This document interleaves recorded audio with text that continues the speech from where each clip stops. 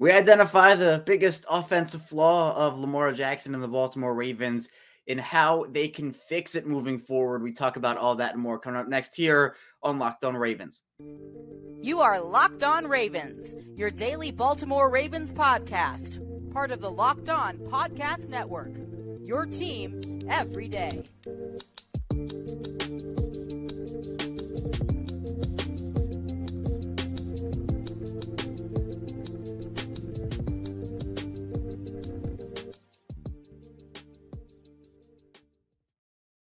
Welcome into another edition of Locked On Ravens, your daily Baltimore Ravens podcast. I'm your host, Kevin Ostreicher of Ravens Wire, here on the Locked On Podcast Network, your team every day. Thank you so much, as always, for being here, tuning in with us, making us your first listen each and every day. We're free and available, as always, all podcasts and platforms, including over on video form on YouTube. So be sure to subscribe for free, both audio and video form. We're a 5-day-a-week Ravens podcast, so many news, analysis, updates. We have it here for you Monday through Friday, and we are going to continue our coverage throughout the course of the rest of the offseason. We do not skip a beat, whether it is the regular season, playoffs, or the offseason. Every weekday, we have it here for you. So tell a friend, tell a family member if they want Ravens coverage, or if there's a rival team fan. If you have a friend or a family member who's a fan of the Bengals or the Steelers or the Browns, they want the opposing team's coverage, be sure to throw them over here our way on Locked On Ravens. Here today, though, very intriguing show, if I do say so myself. Jonas Shaffer of the Baltimore Banner put out a really good article about a flaw of both Lamar Jackson and the Ravens offense. I'm not going to pin it all on one person, but about what the deep passing game has been for the Ravens, and honestly, how big of a flaw it was for them last year, for Lamar, for the offense in general. He did a very in-depth breakdown. We're going to talk about that today a little bit, get into the stats behind it in the first segment. And in the second segment, how the Ravens and Lamar can fix that moving forward. Then in the final segment, we'll flip over to defense, talk about the secondary. So a lot to dive into on today's show.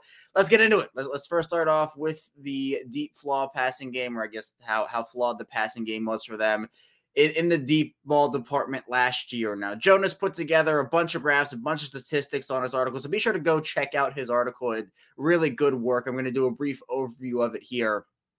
But I've kind of talked about this a little bit, where Lamar started off, I'd say, pretty solid in the deep passing game. I think over the first 3 weeks, we saw a couple of really nice deep throws where he put a lot of air on the ball, was able to get the ball accurately to his target. But then we saw, I think week 5 to me is the first real inclination of, I guess, struggle in that department. He missed 2 wide open throws in a span of 3 plays, and the stats back it up. The eye test backs it up, where it just was not a great year for Lamar Jackson throwing the football deep. And that's just what it is. I mean, I think it's okay to point that out here. But again, I don't want to pin it all on Lamar Jackson here. Yes, Lamar Jackson is the one throwing the football, and he deserves blame for it.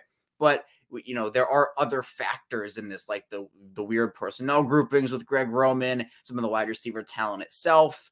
But obviously, if you're the guy throwing the football in an NFL setting, you have to make a lot more of those than Lamar made. So overall, Jonas charted all 45 of Lamar Jackson's attempts deep to see what went wrong with them. And Jonas found that he ended up completing 15 of those 45 throws. That's 33.3%, a third of those passes. And that excludes Hail Mary attempts and throwaways. And look, sometimes you don't need to complete deep passes every single game if you want to win. I mean, in that big Cincinnati game, they won that game despite Lamar missing those 2 wide open touchdowns in a span of 3 plays. And, you know, he acknowledged, like, the Tylan Wallace throw was one that a lot of people are like, you have to make that throw. You have to make that throw.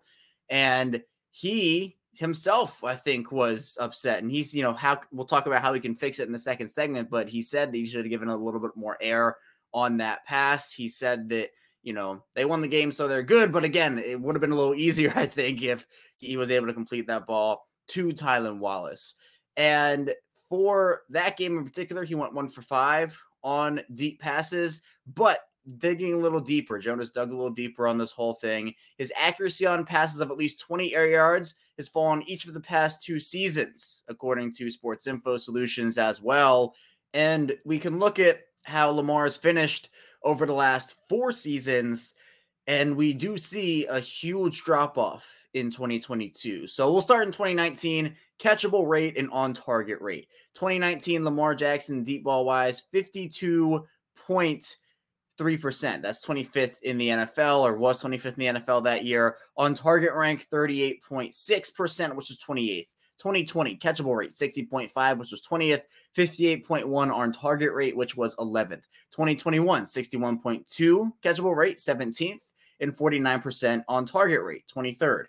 2022, 41%, 34th. They were 34 qualified quarterbacks that attempted 25 deep passes. Lamar Jackson ranked last, 34th with 41% catchable rate. And on target rate was 35.9, which was 32nd or third to last. And again, this is not completely 100% Lamar Jackson's fault, but at the end of the day, with a quarterback like Lamar here, who he has shown, like, again, it's not like Lamar has been a bad deep ball passer throughout the course of his career. It actually is an area that I really enjoy him having success in, because he can throw a beautiful deep ball and a beautiful spiral. But last year for him was not up to snuff in terms of throwing the ball deep.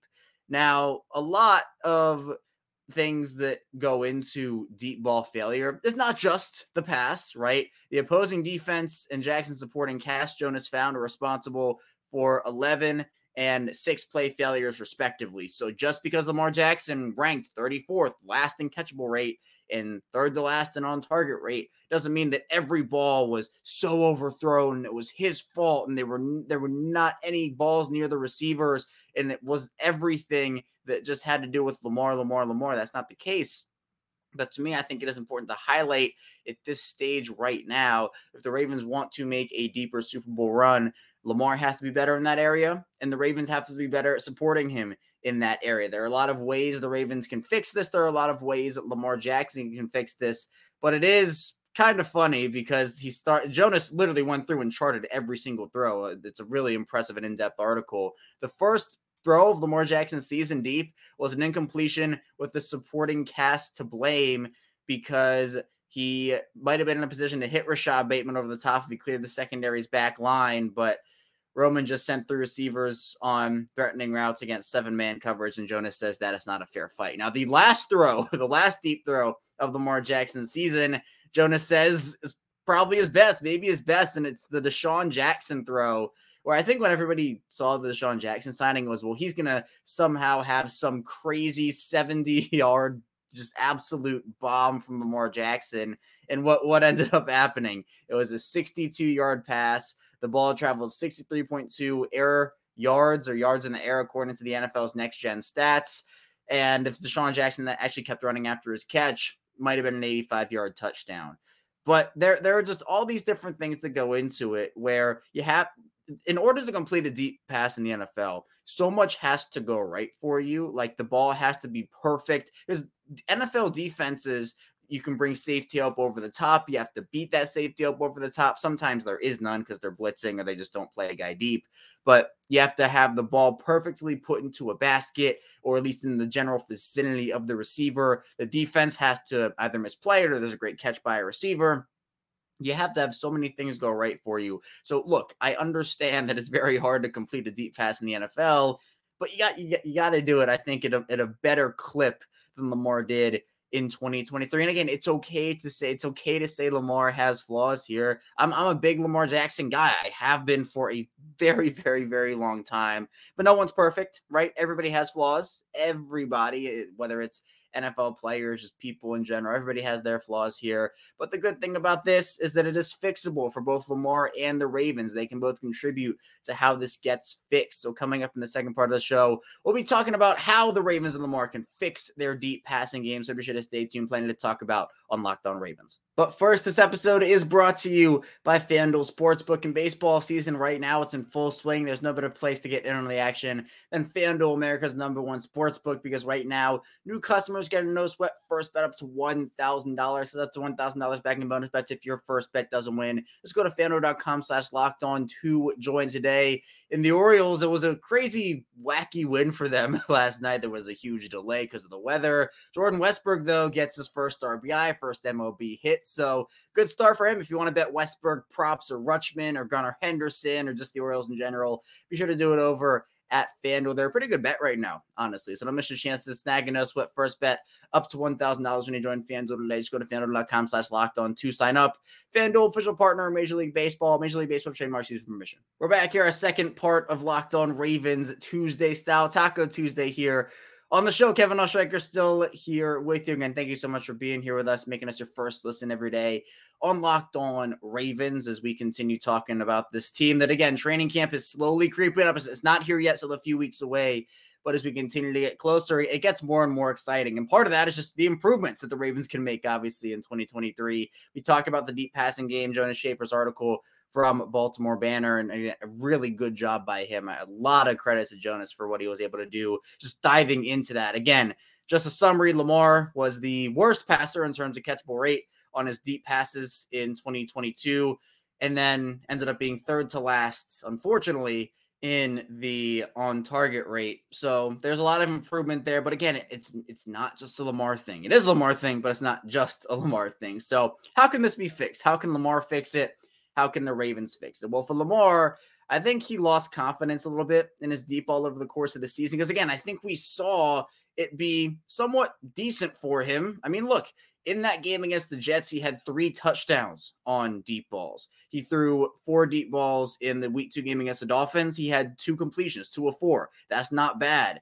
The New England game was a little bit more iffy, had an interception, but did have 2 touchdowns on deep balls again. And then 1 for 2 in the Bills game in week 4. I really do think it came, well, the inconsistency started to come when it was that week 5 game. So to me, Lamar just has to have a little bit more confidence in his deep ball moving forward. And I think part of that is the trust that he can develop with his receivers over the course of this offseason, or as the offseason continues here with Odell, with Rashad Bateman and Zay Flowers. And that's part of it too. I think the Ravens went out and just got better personnel for Lamar in the deep passing game, where Zay Flowers, for example, is a 3-level receiver. We've talked about that here on the show. He is going to be able to do so much damage in multiple aspects of the game. Now, Zay Flowers is not like a 4.2 speed guy. I think my favorite term is deceptive speed. I think I use it a ton.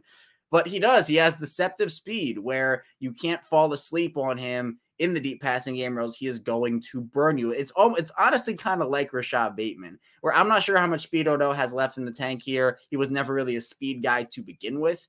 But with Rashad Bateman, we've seen the deep explosive passing game with Lamar and with Rashad Bateman work to perfection. And I know that, a slant for a touchdown is not a deep pass, but that they've had success 20 plus yards, 30 plus yards. They've had that. Devin Duvernay contested catches on deep throws from Lamar that were placed perfectly. Those balls to Devin Duvernay early in the season, the Jets game comes to mind, a couple others as well, where Lamar puts that ball in such a precise spot.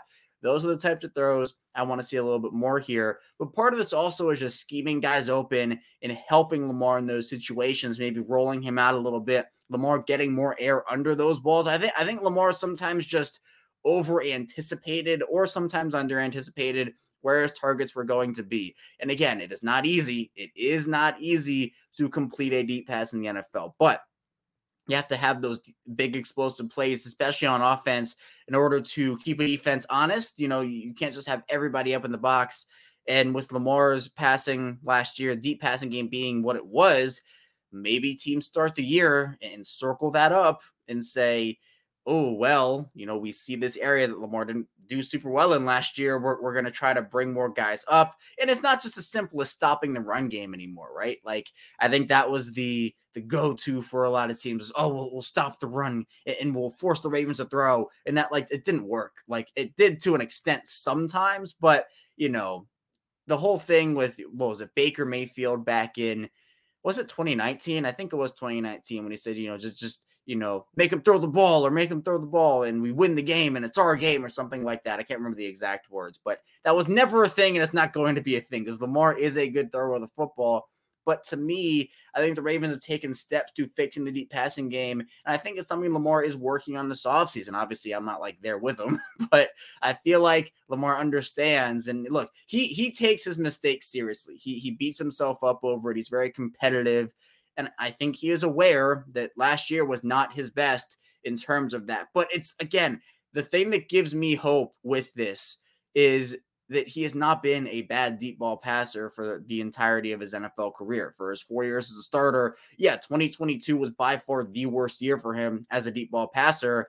I think you can arguably call 2022 the most inconsistent the offenses looked with Lamar under center, with a almost fully healthy cast of guys there. I know it wasn't fully healthy. I know it wasn't with the Bateman injury, the Duvernay injury. But what my point is when those guys were out there earlier in the season, before Bateman went down, before Duvernay went down, before Andrews had a couple injuries here and there, it looked decent for those first 4 weeks. 11th in on-target rate in 2020, 17th in catchable rate in 2021. Now, you don't want to strive to be, just the middle of the pack in terms of deep ball accuracy. You want to continue to improve upon that. And I think there are areas Lamar Jackson has a team he's working with. Obviously, Todd Monken coming in, T. Martin as well, who was flipped over from wide receivers coach to quarterbacks coach, which is more natural for him anyway.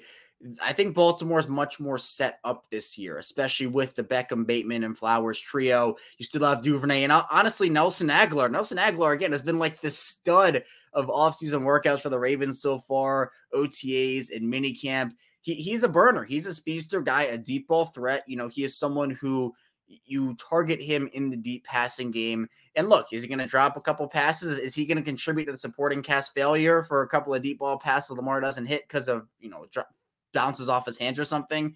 Maybe, honestly, probably. But also, I think there's a lot to be said about the improvement Baltimore has made just in getting better wide receivers for Lamar anyway.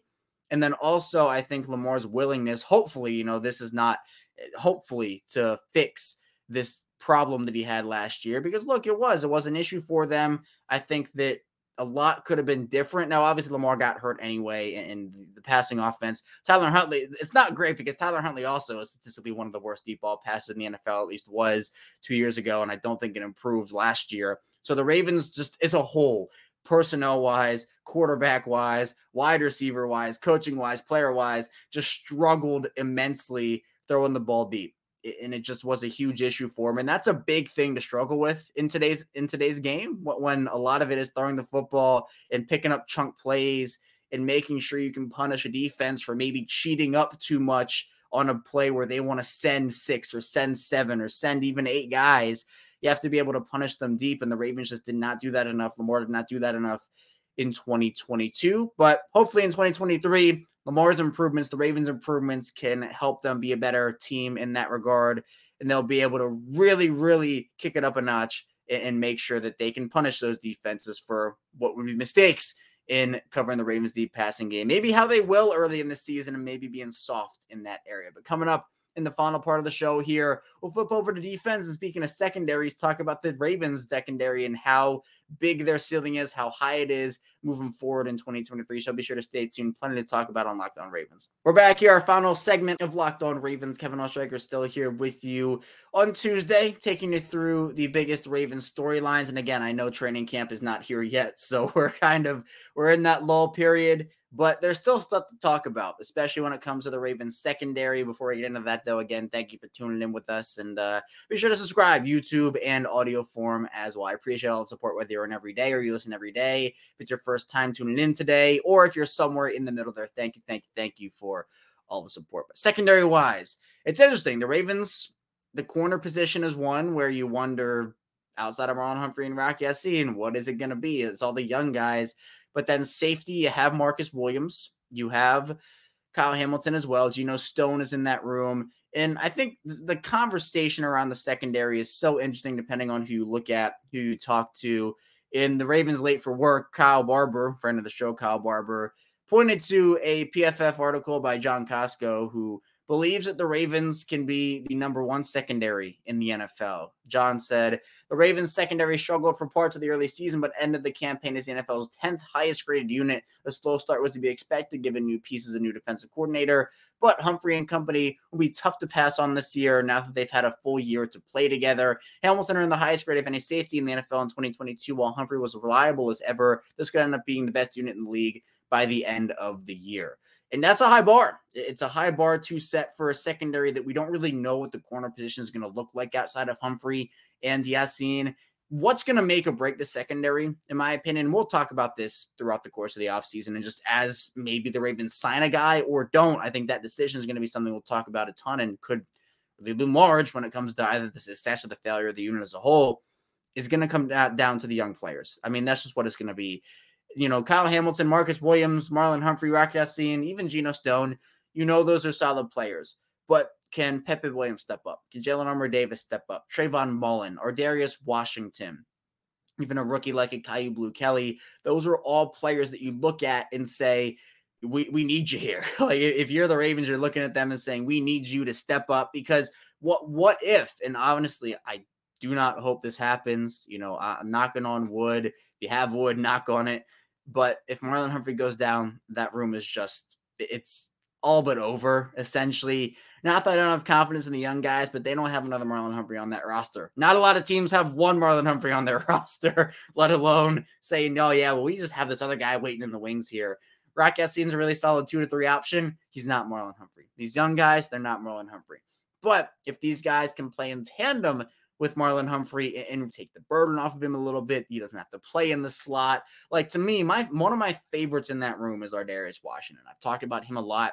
If he wins out that slot job over Pepe Williams, and I think both those guys have potential to do some damage and have a really, really good positional battle over the course of training camp, if you don't have to worry about your slot guy, if you can afford to play Kyle Hamilton more in the role I think John Harbaugh wants to play him in anyway, which is the pure safety role, you can move him around the field still, but with Chuck Clark being now a member of the New York Jets and unfortunately not playing this year with his torn ACL, which is another storyline in itself. But regardless, with Chuck Clark not being there anymore, you did that if you're the Ravens to free up playing time for Hamilton and free up playing time in that one specific area for Kyle Hamilton, where look, Hamilton was a great slot for them last year. He did a really good job being physical at the line, and a player with his frame in the slot, I think, is such an anomaly in today's game, where it's so interesting to think about, just like a huge safety player lining up against these smaller slot receivers. And it's not just smaller slot guys.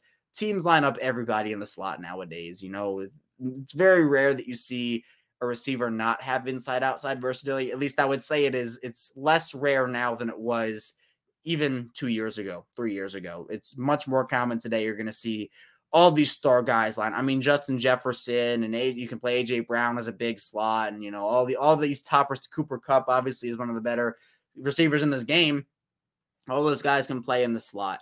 So to me, I think that what the Ravens can do secondary-wise largely has to do with their young players. Safety-wise is not as big as a concern for me, especially because we saw what Marcus Williams did last year, right? We saw the impact. Speaking of deep balls, Marcus Williams was the ball hawk he was advertised to be. My whole saying is that 5 year, $7 million deal. Marcus Williams is so worth the money. It's not even funny. It's a little rhyming in there. I'm very proud of it, by the way. But to me, I think that what the Ravens have there with Williams, with Hamilton, Geno Stone, who I still think is very underrated. He's not a player that's going to wow you with his stats or with anything, but is around the ball, has shown to have those really high IQ ball instincts, and someone who I think is a very smart football player, very smart guy overall. That position to me is not a huge concern. Now, if Williams or Hamilton were to go down, that's a little bit of a different story. It's not the catastrophic event I think that Marlon Humphrey going down would cause. I think it's still a huge problem if it happens, but I feel a lot more confident in the safety room right now than I do in the corner room. And it's so weird to say that about a Marlon Humphrey-led room, because I am so confident in Marlon Humphrey. And remember when we were talking in 2021 about Marlon Humphrey in his down year, and not everybody, but people were saying, oh, is he really a top 5 guy? Is he really that good? And I'm just like, what are we doing? What are we doing here? And he bounced back and had one of his best seasons in 2022. He's a top 5 player at that position. He's better than top 5 to me personally, but he's a guy that you can rely on. Rock Ya-Sin, again, solid. You can rely on him, but it's going to come down to those young players. It just is. And if they can't step up, this is a receiver league now. We talked about Cincinnati last week with Kadri Ismail, and if the Ravens can take back the AFC North from the Bengals. It's a really exciting show we did there, and we talked about Cincinnati, Pittsburgh, and Cleveland. If you haven't checked it out, I highly recommend you do so. But my one reservation, or maybe not one, but one of my biggest reservations about saying, well, can the Ravens actually do this thing? I think they can, by the way. But one of my biggest reservations about it was, well, we know the Bengals have Jamar Chase and T. Higgins and Tyler Boyd. The Ravens have Marlon Humphrey and Rock Ya-Sin, but who's their third guy that's checking one of those guys? Is it Kyle? Are you putting Kyle Hamilton in the slot for those matchups? I don't know. I really don't know. Is Pepe Williams going to be the guy who checks one of those three? Is Ardarius Washington? Is Jalen Armour Davis? Is Kyle Blue Kelly? Is Trayvon Mullen? They need to have at least three playable guys. Brandon Stevens is playing safety this year. That's another guy I forgot to mention. Brandon Stevens, John Harbaugh did say, is moving back into the safety role, so he's been flip-flopped all over the place. You know, we talked about this. Running back in college, then moved over to corner, then flipped over to safety, then flipped over to corner, then flipped back to safety. He's been on a weird career path, even dating back to college and even high school if you want to go back that far. But it's going to be up to these young cornerbacks to make or break the year for the Ravens secondary. It just is. And if you aren't getting the year you need from those guys with how the NFL is built, like Pittsburgh, for example, there are three with Deontay Johnson, George Pickens, and Allen Robinson. You're not as worried about an Allen Robinson is your third guy. For Cleveland, it's Donovan Peoples-Jones, Elijah Moore, and Amari Cooper. You know, you're not as worried about Donovan Peoples-Jones as your number three. So I'm not saying the Ravens have to have 3-star cornerbacks or else they're doomed this year. That's not what I'm saying whatsoever. But I personally would like to see one of these guys step up. And when it comes to the ceiling of the secondary, the ceiling, you know, being the number one unit or being a top 5 unit or whatnot, is going to come down because we know Marlon Humphrey can do his thing. We know Marcus Williams and Kyle Hamilton and Rock Ya-Sin, but we don't know. The unknowns are what I think can propel this unit over the top to become that, or whether it's just going to be Marlon Humphrey is great, Marcus Williams is great, but they don't have much else outside of you can call it the big four, I guess, in Ya-Sin, Humphrey, Hamilton, and Williams. We'll see how it all plays out for them. But I'm excited to see it because for the Ravens and their defense, we saw so much potential over the course of the year. Where, again, it started off slow a little bit with Mike McDonald trying to find his way, the defense as a whole trying to find their way. They bring in Roquan Smith, though, and the defense I just think took off and showed me a lot. So I'm excited to see them hopefully continue to build off of that and figure out how they can continue to assert their dominance over the course of the year this year. But that's all I have for you today on Locked On Ravens. Thank you so much for tuning in today. Again, be sure to subscribe on YouTube. Subscribe in audio format. It's free, no money involved on the show. Let me get back here tomorrow. More Ravens content from us, so be sure to stay tuned for that, and I'll see you right back here tomorrow on Locked On Ravens.